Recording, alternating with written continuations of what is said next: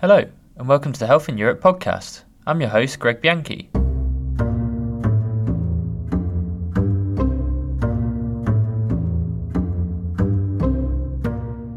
We've launched this podcast to bring you the latest on WHO's work in the European region.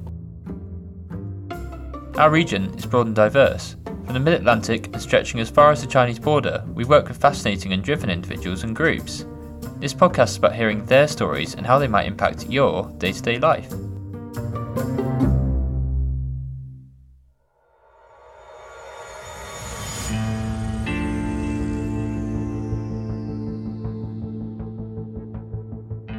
Delivery of immunisation services is a complex process. Ensuring equitable access to vaccines is the responsibility of authorities, making sure that every effort is made to reach people and provide them with convenient access to protection from vaccine-preventable diseases. But in addition to this, the building and maintaining of trust through collaboration and communication is central to sustain demand for vaccines. Earlier this year, world polio was declared eradicated from Africa. This fantastic achievement brought humanity one step closer to globally eradicating a disease that once took millions of lives every year and still today affects many survivors in their daily lives. How did we pass this milestone, and what role among other factors did trust play in helping us realise this accomplishment? My role in the polio vaccination campaign was clearly to mobilise communities for uptake of the polio vaccines, engage with major stakeholders, key influencers, be it government, private, or community leaders that were actually playing a role in, helping people see the benefits of, polio vaccination. So these were the things I was largely engaged in. And again, not to also forget this, I was also engaged in mobilizing and using the media, to encourage people for uptake of, polio vaccines. Eki George is a consultant at WHO's Regional Office for Europe and recently worked on polio immunisation campaigns in Nigeria and Afghanistan. He explains what his role was in the campaigns as a communications and behaviour change officer. We started by speaking a little about some of the challenges immunisation campaigns can face.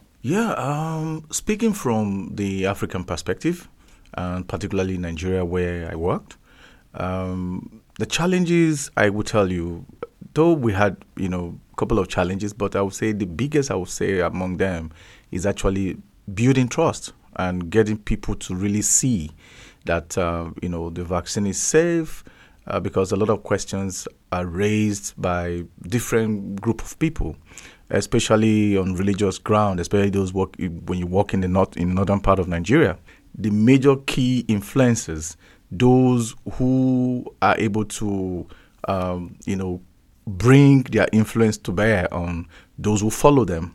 If you get them on your side, it makes the work much easier. So trust, I'll say, is very, very vital in getting, leaving no child, missed with vaccination. So trust, along with factors like equitable access to vaccines, is clearly an important part of immunisation campaigns. But sometimes people may be reluctant to accept vaccination, often due to inaccurate information. How can immunisation campaigns take steps to address any misinformation, building trust to alleviate doubts and fears about vaccines? I would just want to recall a situation, that happened some time ago in northern Nigeria, where we had, very prominent, influencers, politicians, religious leaders, who actually kicked against polio vaccines. Because of that, a lot of people stayed away, and so we had the result that followed was, serious outbreak. A lot of children were infected with polio, and it became very important to see that these influencers, these religious leaders, these politicians actually, come to see the importance of working together with those in the health sector and those who are also providing vaccines, like, the UN and all providing support, WHO. So, the trust was what needed to be built first. And so different stakeholders, meetings were called, different platforms were established. And what that resulted in is the fact that those who were opposers of vaccines, became allies. they were now the one championing and saying, look, we cannot afford to have children that are, disabled or children that are physically challenged because of something that we can easily take care of, which is just simply giving the shots to the children. And so the moment we're able to get the trust from these leaders, it became much, much easier reaching out to people, especially at the rural communities. In some situations, even in some states in the north, in northern Nigeria, we had, traditional leaders actually coming together to say, look, if you want to live in this community, this is a community we cannot afford to have polio. So, with these leaders on your side, the work is much easier. So trust, again, was the word. What were some of the methods you used to kind of win that trust of these leaders?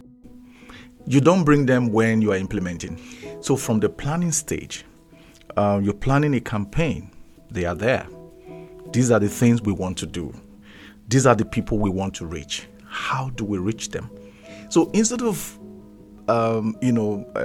frontline workers, development partners taking the lead, we allow the leaders to lead. So they take you to that community. So we have to take the back seat and allow them, be on the driver's seat.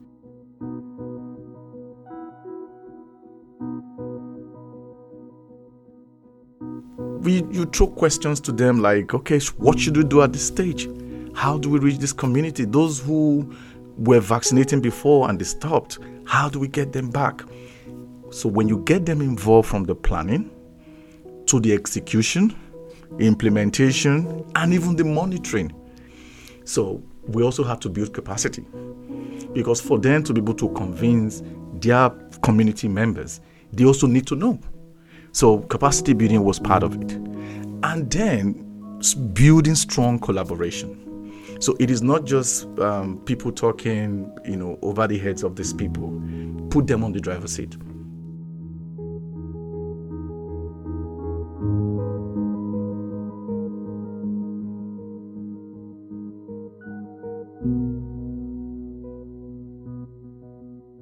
Hard work and winning trust has nearly eradicated polio worldwide, but how do these gains and lessons relate to the WHO European region, where polio has been eradicated since 2002?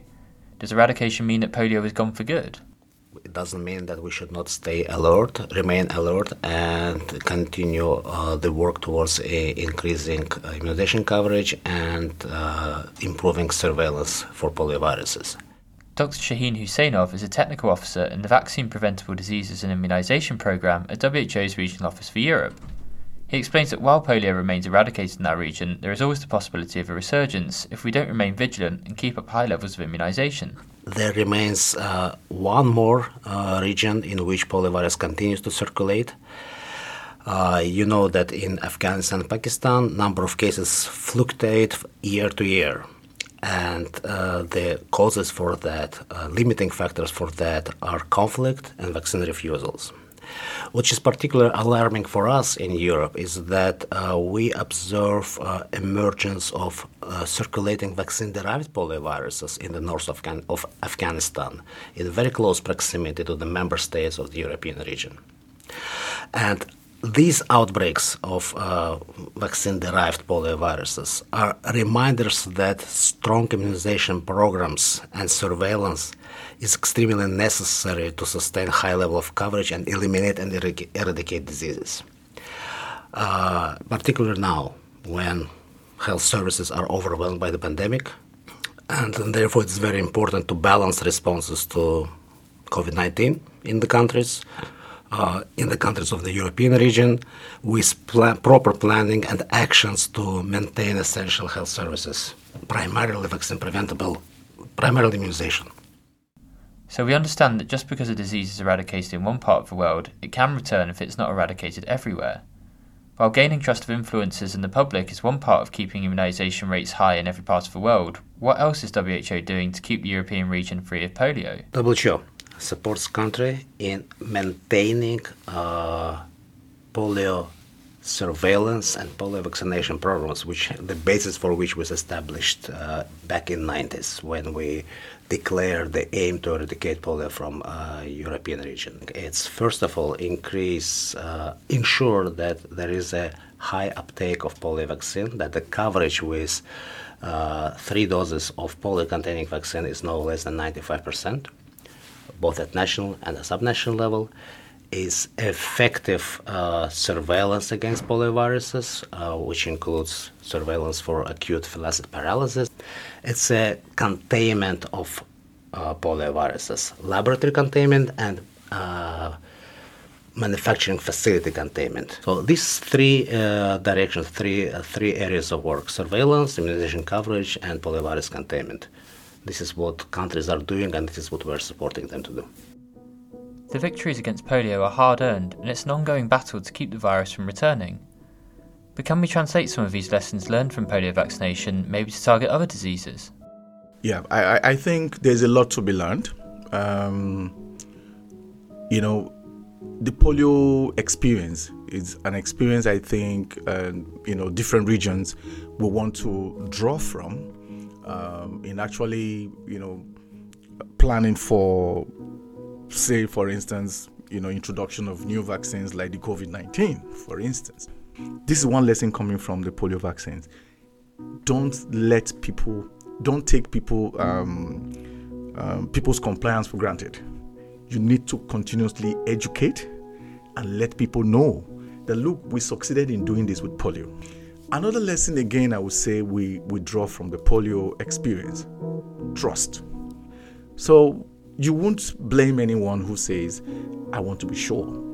So it is the responsibility of both government, private individual health facilities, staff, everyone, to ensure that we build trust, we let people see that it is very important, it is for the good of everyone that we get vaccinated, and the more people get vaccinated, we build herd immunity, which means we can fight the disease and even get it out.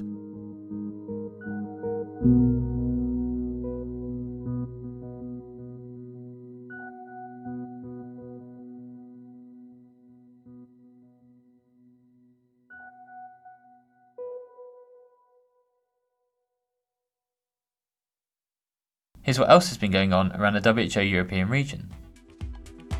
This weekend marks World Polio Day. This year's campaign offers a chance to recognise the incredible achievements of frontline workers in tackling the disease, as well as working to eliminate polio globally. Last week, WHO's Regional Director for Europe provided an update on COVID-19 in the European region and warned about an increase in COVID-19 cases. And finally, WHO Europe and the government of Estonia signed a recent agreement focusing on areas of collaboration in digital health and innovation. You can find out more about this on the WHO Europe website, that's euro.who.int.